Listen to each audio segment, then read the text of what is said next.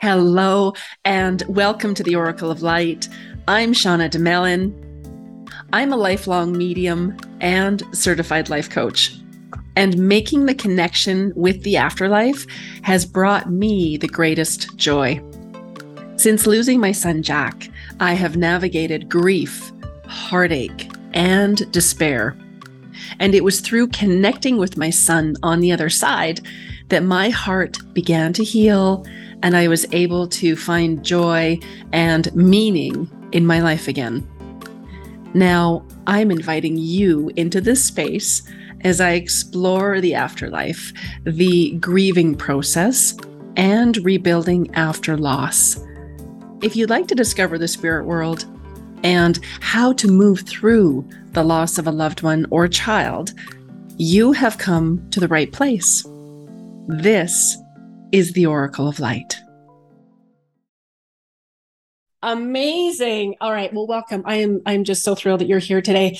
And you touched on this just a few minutes ago, one of the main reasons I wanted to invite you into my space is that I work with mainly moms who have lost children. And after we connected a few months ago, I thought, this is something that needs to be expanded to include the fathers, to include dads as well. And so thank you so much for joining us today. This is just absolutely fantastic. Would you share a little bit about your girl, about Shayna? Would you share her beauty with us? Oh, sure. I'd love to do that. Let's see, I guess I'll start at the beginning. Shayna was born in the year 2000, January 13th, 2000. It was kind of funny because the day she was born, the night she was born, I remember the nurses saying that you got your hands full with this one. I mean, even her birth was really interesting. It was supposed to be a normal delivery. She was induced. My wife was induced, and we started about 7 o'clock in the morning. They said probably by noon, Shayna will be born. Well, she wasn't born until about 11 that night. And her heart was decelerating and stuff. And I'm like thinking, just get her out. I don't care what you do a C-section, whatever you need to do. But the way that she cried in the nursery, the nurses are like, this child is just like really willful. She just a brilliant girl. We homeschooled both of our girls for like the first 8 years of their school careers. So we got to spend a lot of time together. And looking back on that now, I'm just really thrilled that we've got to spend all that time because she was only 15 when she passed. So I'm sorry, 1 second. Alexa, turn on Do Not Disturb. All right, so let me start. My wife just decided to come down and go outside. So Shayna was born, as I said, January 13th, 2000. She was just a force from the day she was born. We could tell. The nurses talked about the way she cried, when she was born. It was just a very determined thing. But we did have trouble with the delivery. It lasted a lot longer than we thought it was going to. It was about 12 hours. We thought it was going to be just normal, but that was just Shayna. She was always special. We did decide to homeschool our girls for like 8 years. So we got to spend a lot of time with them, 8 years each of their school careers. And she's got a sister that's 3 years older. She passed in June of 2015. And it was just a really sudden thing. We knew she had a minor heart condition that she was being treated for, but it was really minor. She was supposed to go see the cardiologist like once every 2 years, and it had been about 2 years since she had been. She has something called Wolff-Parkinson's White, which caused her heart rate to accelerate just periodically. It would just speed up, but for only a few seconds at a time. But she never lost consciousness. She was not on any medication or anything. So that morning we went to wake her up, and she didn't wake up that morning. So the thing about Shayna, as I said, we knew she was special. Everybody thinks their kid's special, of course, but she was just always really, really willful, really talented at everything. She was a basketball player. She played from the time she was 5 years old till she was like in 8th grade. She played like a super high level. She went to national tournaments. And then in 8th grade, she said, I think I want to play volleyball instead of playing basketball. And we're like, Shayna, you've been training for basketball your whole life. The high school coach is looking forward to you. He's already got your position mapped out for you. She was 5'10", and they really wanted her, to play, center for them. She said, no, I want to play volleyball. I'm done with basketball. So we're like, okay, Shayna, you could try, but we'll see how it goes. So she went to a camp like that June, and she played volleyball for 3 months at this camp. She'd never played competitively in her life. So she said, "I'm going to go up for the high school team." And we said, "Shayna, you're not going to make the high school team. This girl's been playing all their lives, just like you played basketball all your life." Well, she made the high school team, the freshman team, and she ended up starting on the freshman team. The 1 year she played. She went to nationals in volleyball, and in fact, that's where she was the week before she passed. She was in. We live in Ohio. She was in Florida at a national tournament. So that's Shayna. She was just really popular. She was 16th in her class in high school. The 1 year she was there in ninth grade, she was. This was a class of about 600 kids. So she was really at the top of the class, and one of her best friends was number 15. And Shane would say to her, "I'm coming for you," because Shane was, just very, very competitive and everything she did. But she was really, really well liked too. So that's her. Oh, thank you. What a beautiful girl. Her energy is just so big, and there's just such a presence with it. Now, have you experienced her from the other side? Do you receive signs? What does that look like? Oh, wow. Yeah. Well, it's funny you say that, because of the work I do get a lot of medium readings. And they always are like, she's just big, she's bubbly, she's effusive. And this is Shayna and my background, because she's behind everything that I do in terms of my work. Signs just like off the hook. I was telling you earlier, I was at a Helping Parents Heal conference this past weekend, and there's 900 parents there, and we're all hoping for signs and stuff. And we hadn't really gotten any signs from Shayna, while we were there that week. But we get signs all the time, and it's been 7 years, so I'm like, okay, that's fine. So as Suzanne Giesemann is wrapping up the conference, she makes reference to, it's a long story, but she ended up going to Monticello, which is the home of Thomas Jefferson. So I just got this urge to go to Monticello. She was on her way back from somewhere, and she stopped in. And I'm like, well, maybe that's a sign, because my great, great, great, great, great grandfather is Thomas Jefferson.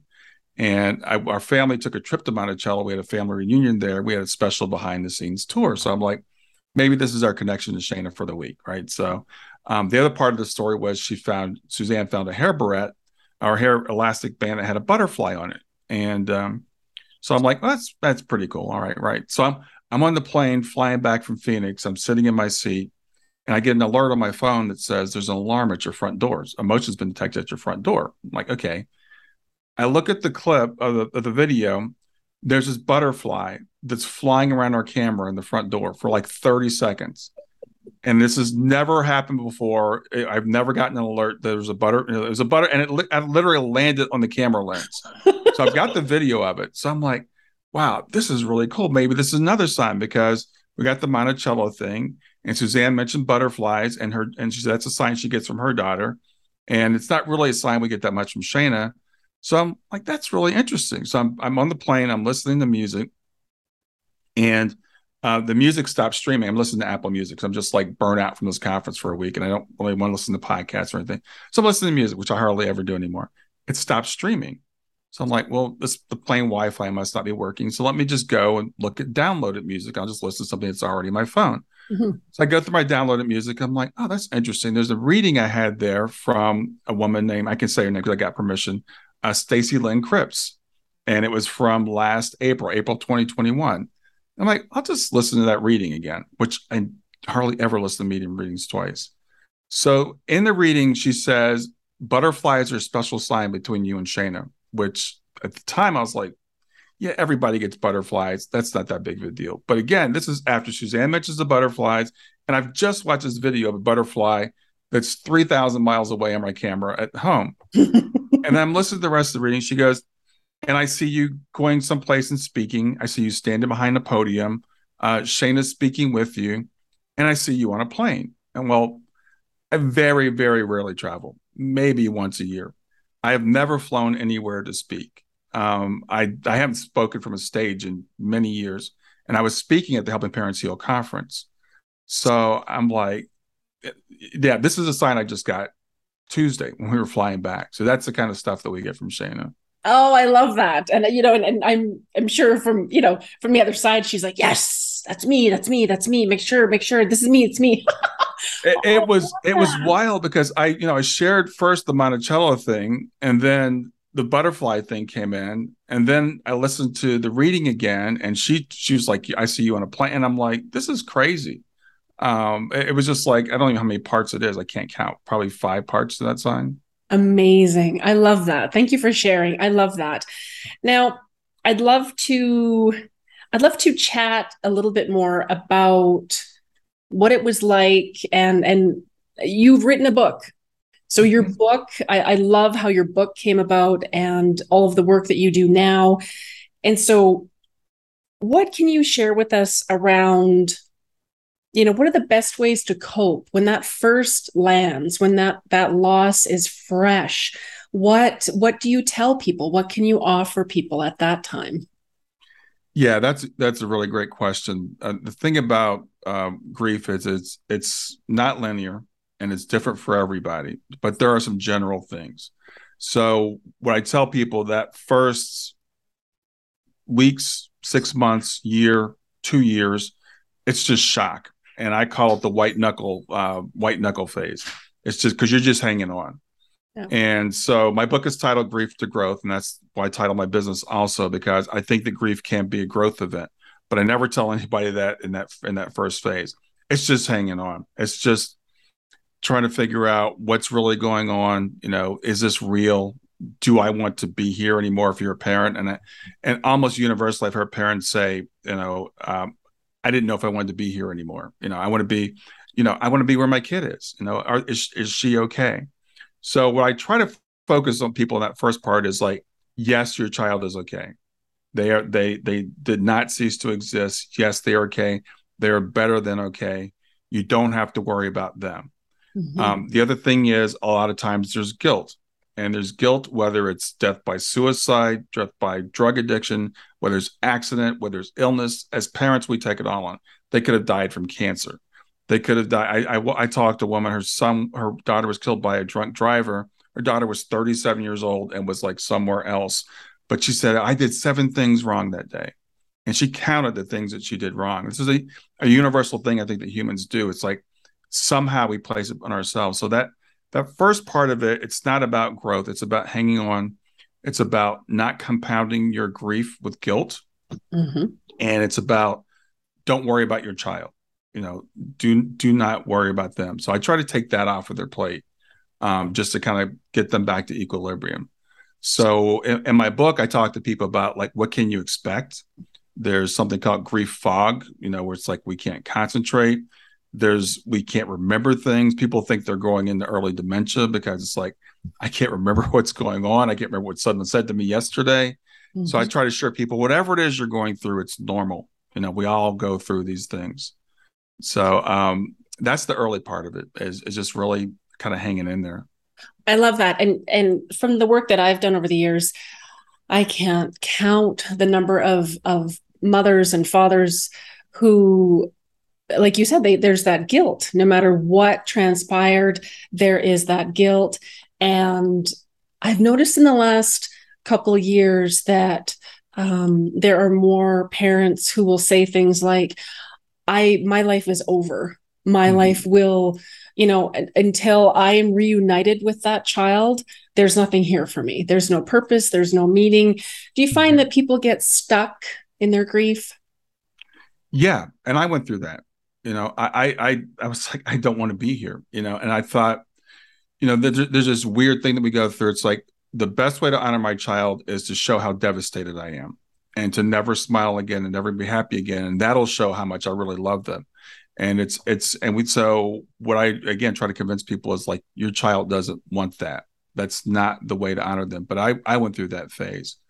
I feeling no sense of purpose. I mean, when you're a parent, it's like for me anyway, it's like in a way that's when your life begins. That's when when you look at that kid and it's like, okay, now I know why I'm here. And for me, I took that role very seriously. And especially for people, if it's their only child, they may say, well, now that I'm no longer a mother, or now that I'm no longer a father, I have no reason to be here. So yeah, I do find that to be very, very common with people because we get so wrapped up in that identity. Mm-hmm. The thing is, there's a few things we have to realize. One is our child has their own soul plan. When our child dies or passes, I don't like the word dies because no one dies, but when our child crosses over, we think it happened to us. Everything happens to us. And it's like they have their own plan. They have their own soul plan. And it's hard to remember that. I remember Eckhart Tolle, I read his book many years ago. One of the things that stuck with me is he said, our children don't come from us, they come through us. Yes. We don't create our children. We don't own our children. We're fortunate to be given that responsibility for a certain period of time to nurture them and help them grow and to teach them, but we don't own their lives. So we all have our own soul plans. And I tell people, if you're here, there's a reason for you to be here. And and that's the thing is, I got to find that reason again. I've got to find out what the reason is for me to still be here. The other thing that I think is really, really important, I think you feel this way from talking to you before, is our kids are still with us. I was giving my presentation Helping Parents Heal this past week. And, I always say I decided that I had to live for the sake of Kayla and my wife, Twana, because they're still here. And it took me years to realize I also have to live for the sake of Shayna, because she's still here with me and she still wants to be proud of me and we still have work to do. And I believe we're on a mission together. So I live for her too. Oh, I love that, Brian. That is just so powerful. And I'll often say to, parents, when not at that first stage, when they've moved a little bit further on with their grief, we'll have a conversation around, is there a legacy that's left behind? Like, how would you like to remember and honor your child's essence? Because it's still here, like you were saying, it's still very much here. And it was similar in the fact that after I lost Jack, there were a couple of years there where it was just a total fog. I was just in complete shock. And people would say to me, we were a medium, just connect with him. What's the big deal? And so it's interesting to navigate through that and coming out the other side of it, be able to reassure people that it will get better, to reassure people that you have to go through it. I don't know how many people I've met over the years that, no, they don't even know I'm going to become a workaholic, or, perhaps addictions come into play, or, their relationships all, suffer and change. And it's so important to go through it. And now, what is your take on the stages of grief? I mean, we've heard about this, and there are so many, right? Like there's so many different, modalities and mindsets, and there are 5 stages and there are 8 stages, and you have to grieve and then you mourn, and then there's so much around that. And I would love to hear what your take is on that. Yeah, that's a really great question too. And what's interesting is right now I'm actually going through a certification program with David Kessler, who worked with Elizabeth Kubler-Ross, who wrote the 5 Stages of Death and Dying, or 5 Stages of Dying, and then he adapted that to the 5 Stages of Grief. So I'm sitting there in the class, and the question always comes up, David, there aren't 5 stages of grief. What are you talking about? And I actually introduced him at the conference this weekend, and I saw him speak, and that came up. So I like what he says now. It's like, we adapted the 5 stages of dying for that book, The 5 Stages of Grief. And he's actually a 6th stage now, he calls meaning. He says, but they're not linear. They're not rules. There's no way. So, and you might bounce from one phase to another. So I think stage is not the right word. Grief is messy. And I wish I could remember who to say it is to give them credit. But I heard someone say, grief isn't an emotion. It's a container for emotions. So we can be angry, we can be sad, we can be fearful, we can be numb, we might get to the point sometimes where we feel like we don't really care. All these things are normal, and we bounce around. Shock is a thing that we go through, and then we come to acceptance, but acceptance isn't like, oh, I've accepted it. We accept over and over again, because we accept it, and then we're mad again, right? And we accept it, and we accept in stages, all these little mini acceptances, we have to accept. So it's not like any of these stages are final, including the stage of acceptance. I think that for me, it's been 7 years. I expect I'll be bouncing around between these stages for the rest of my life. There's still days I wake up and I'm like, this sucks. I don't want this. But most of the time I'm pretty good with it. And I know how to get when I do fall in those other stages, I can get back to acceptance quicker. And that's the thing about it. So another thing I think is really, really important to understand is that grief doesn't, sometimes people say it goes away after time, or it gets less. And I think a better way of putting it is we get stronger. So we actually get bigger to contain the grief. So it seems lighter because we can handle it better, but it's not because the grief got any lighter. It still sucks just as bad, but we've learned how to handle it better. And so we learn techniques when things come up that throw us off, when triggers hit us. How do we get back to where we need to be? So it's a constant cycle in and out. I love that. And one of the things I found for myself personally, one of the sticking points for me was that I was so angry.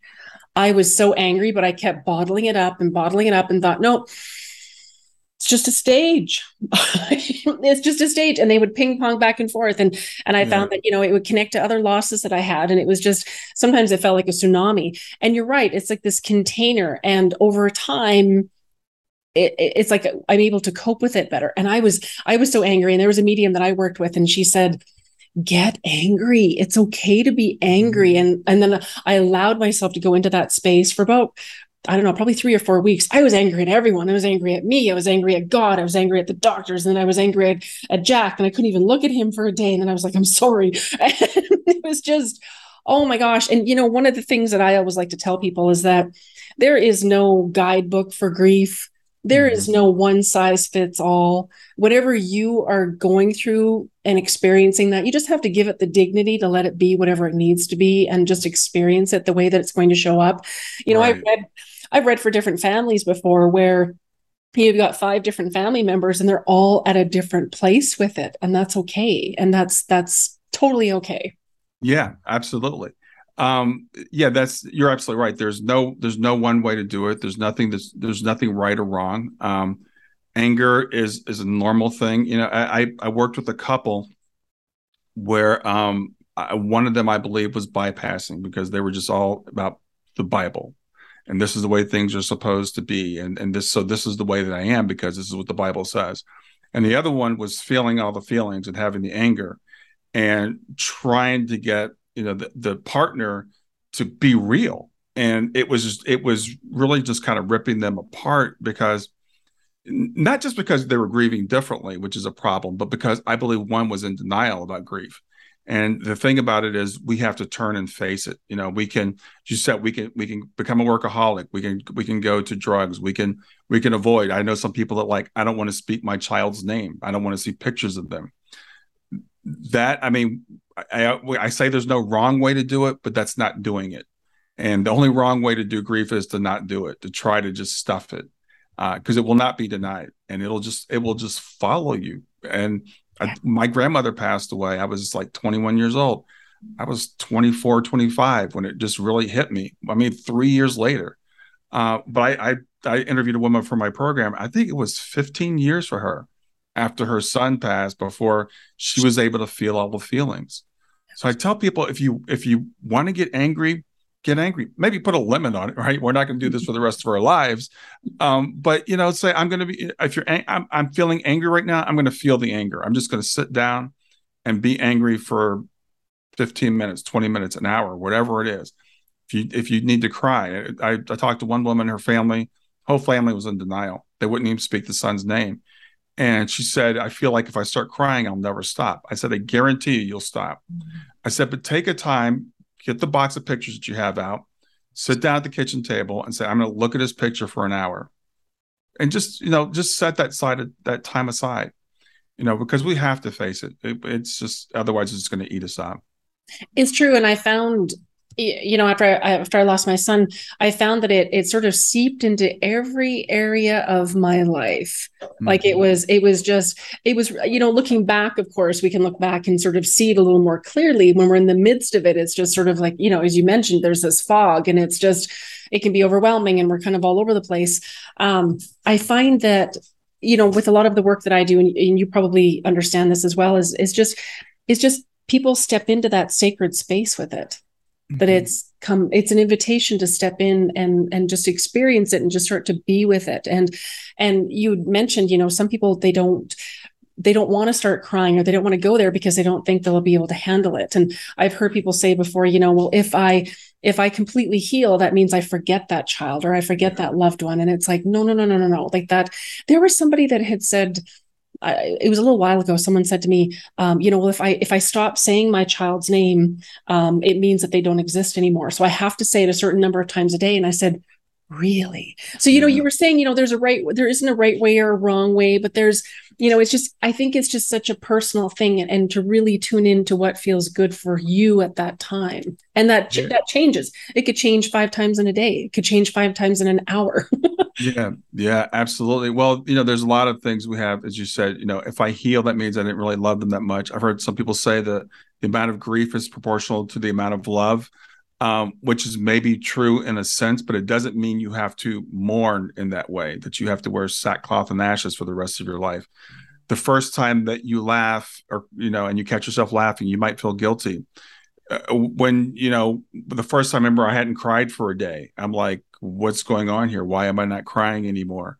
The thing about keeping them alive in our memory, that's a really, really cool thought, but it's not only in our memory. I think it was the movie Coco that had that. It's like when people stop saying your name, that's when you truly cease to exist. And we say these trite things like, well, they're alive in your heart. And again, I was at this conference this weekend. I love what some of the presenters says, like, they're not just alive in your heart. Even if you forget them and never say their name again, you're not killing them. They're still alive. Now you can keep them in your heart, and that's great. You can have that connection, but they're fully alive whether you acknowledge it or not. But for me, I acknowledge my daughter every day because I know she's still with me. And just like you wouldn't ignore your child if they were still here, I'm not going to ignore her because she's not physically here. Mm-hmm. Absolutely. Now, why do you think we grieve? Why do we grieve? Well, grief is actually, grief is not just about missing a person. It could be anything, any loss. So anything that we've lost that we feel isn't like we should still have, we grieve. So it's bigger than, like I said, losing a person. It could be losing a job. It could be losing a marriage. It could be moving away from your family and friends. These are all different types of grief. The reason why we grieve people, though, and this is really interesting because the DSM, the latest DSM, the psychiatric diagnostic journal, came out and identified a disorder called prolonged grief disorder. Yes. So if you grieve in the wrong way more than 6 months or a year, they diagnose you with prolonged grief disorder. And they were so excited about it because they said, well, now we can treat grief like an addiction. So we're looking for a pill that we can give people so they'll get over their grief. Anybody that's lost a child or a spouse or somebody that's really that close and realizes how silly that is. We are, I got this from Sandra Champlain in her book, We Don't Die. We are literally addicted to that person that we love. It's an addiction. Mm-hmm. And this is not a bad addiction. We're meant to have these bonds. And the thing is that when someone passes, transitions, the bond is not broken. We still have that bond. And I'm going to have that bond my whole life. And we grieve because they're not physically here. So it's really a matter of forming a new type of relationship with them. And people will say, well, it's not the same. It's not the same. It's not as satisfactory in most ways. In some ways, it's actually better. The thing is, Shayna's always with me. She's just always a call away. I tell people, my daughter, Kayla, who lives, a little ways from here, about 25 minutes from here, I talk to her every couple of weeks. I talk to her when I see her. I talk to Shayna every day. So in that way, it's actually better. She's closer to me than people who are physically here. But it takes a long time to get there. Like I said, I'm 7 years in at this point. So the reason why we grieve is because we miss their physical presence. We miss their voice. We miss their touch. We miss, taking them on vacation with us. This week I was helping Parents Heal with Kayla and with my wife, and I really wanted Shayna to be there, but then I realized, well, we wouldn't be here if Shayna was here. So it's a weird thing. It is a weird thing. It is a weird thing. Now, I'd like to talk about your book. Your book is absolutely incredible. And now everyone can find it on Amazon. And where is that? Is that the main place that we can find your book? Is on Amazon? Yeah, it's on Amazon and my website, but mainly on Amazon. Okay, perfect. I love that you had mentioned. I had a quick read through it on the weekend. I love how everything. I love everything that you shared, and the program that you mentioned that you have put together to take people through. Is that something that you would want someone to be a little further into their grief journey before they would start to delve into that work with you, or where do people start to step into that? Yeah, the program is actually still evolving, right? And when people want to work with me, everybody wants. It's interesting. Everybody wants a product, as we call it, being in the business, right? So we try to make things into products. So people are like, well, how many phases are there, and how many? And there are programs out there, but everybody's different. Everybody's at a different point in their journey. So what I do with people is to come in. I do a half-hour consultation with them and see where they are, and then I'm like, we just have conversations. I'm like, what do you want to talk about? So everybody's, like I said, everybody's different. Some people want to talk about the guilt. I talked to one the other day and she says, I'm really struggling with my faith. So let's talk about faith. People say, well, I'm not sure if I really believe this. So can you give me some evidence? So I give them evidence. So I meet people where they are. There are a few things that are kind of universal. The farther I've gotten in this, and I wrote the book a couple of years ago, but the biggest thing I tell people right now, it's about everything in life is, well, not everything, self-care. You've got to take care of yourself. So I have a 4-step thing I've come up with to take care of yourself. And so because people want acronyms, right? So I have an acronym, and it's GEMS, GEMS. So it's gratitude practice. You gotta do gratitude. And this is, I know when people hear that, they're going to roll their eyes because I did for a long time. I'm like, I've got nothing to be grateful for. I bought the book, The Power of Positive Thinking, and I threw it in the trash. I'm like, this is stupid. I don't believe in this stuff. Yeah. And we can debate about manifestation or not, but this isn't about magical thinking.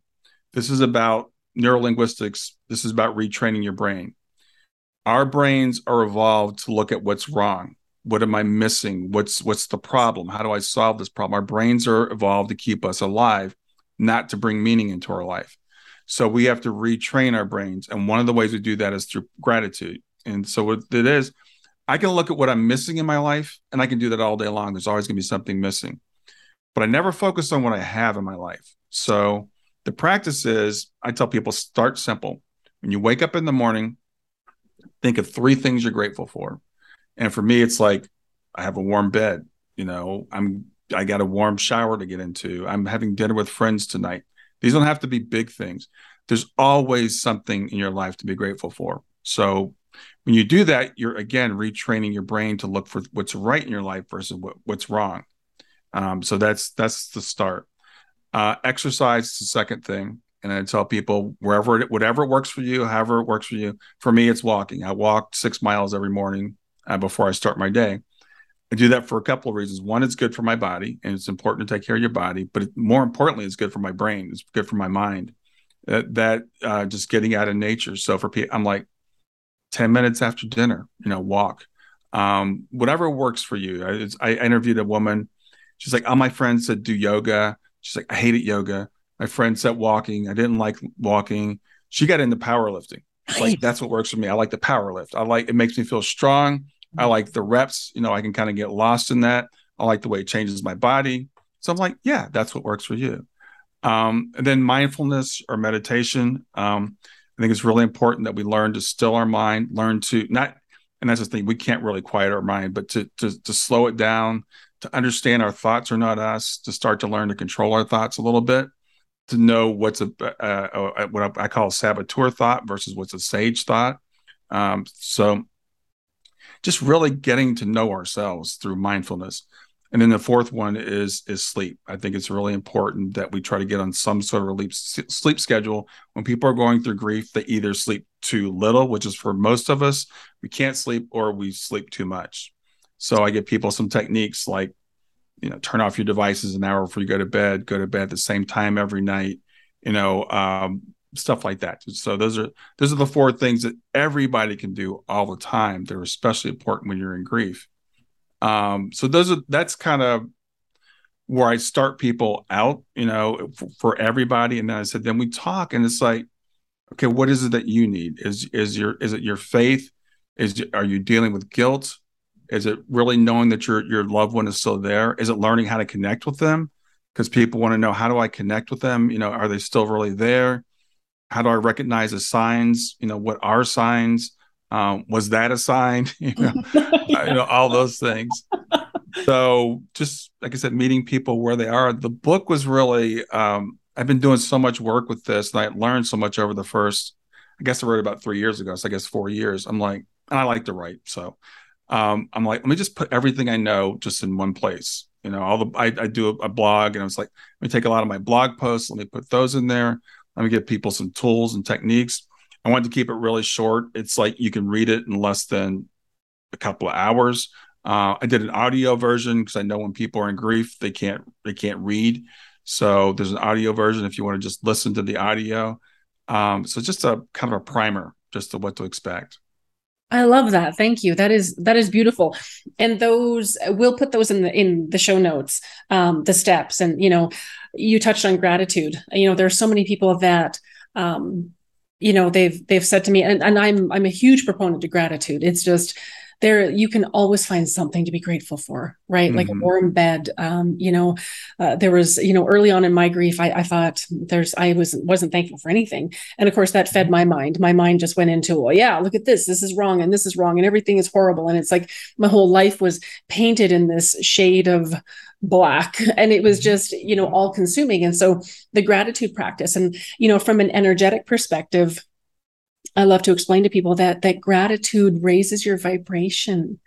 And as we can raise your vibration, that's when we can become a little bit more aware of the spirit world, because those energies are subtle.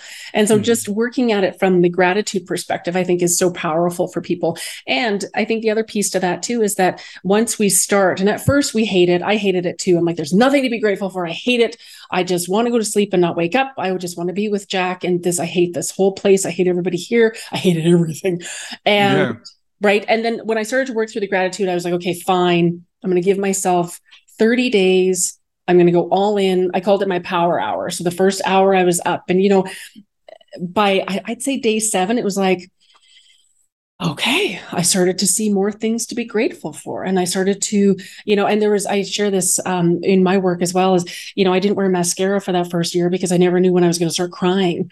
Mm-hmm. And then there was one day when I went for my walk and I sat there with my coffee and I sort of looked around and I would talk to Jack and I thought, oh, I haven't cried today. What's wrong? Like I went into this, oh my gosh, what's wrong? I haven't cried today. So it's just, I love the work that you do because it's so important for people to find somewhere to go where they feel like they belong. So you have the book, and we have the Helping Parents Heal, and you have the podcast. What is the title of your podcast for everyone? It's Grief to Growth. Grief, yes. The number 2 growth. Mm-hmm. And they can find it everywhere. Spotify. Yeah, it's everywhere. Yeah. Beautiful. And now, how would people get in touch with you if they wanted to reach out? The way to get in touch with me is my website, which is grief2growth.com, grief, the number 2 growth.com. So, I tell people, I do a free half-hour consultation. Most people don't want to start with that. They're like, let's start, dip our toe in the water. So you can listen to the podcast, you can get the book. I do have a blog. I started this whole journey.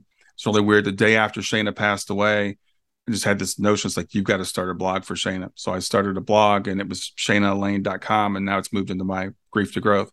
So you can find my blog there. I blogged pretty much daily for the first probably 1,000 days or maybe more. I don't know how many entries there are there now. So I just my thoughts. So if you want to go see what I was thinking early on, if that's what interests you, you can do that. So yeah, that's where people can find me if they want to know more. That's amazing. Thank you so much, Brian. Thank you for the work you do. Thank you for sharing your beautiful girl. She's just so lovely, just a beautiful light. I love that her essence and her being, her soul is still here, still creating, still sharing that beautiful love. So thank you for everything that you do. And thank you for joining us today. Thank you so much. All right. It was awesome being here.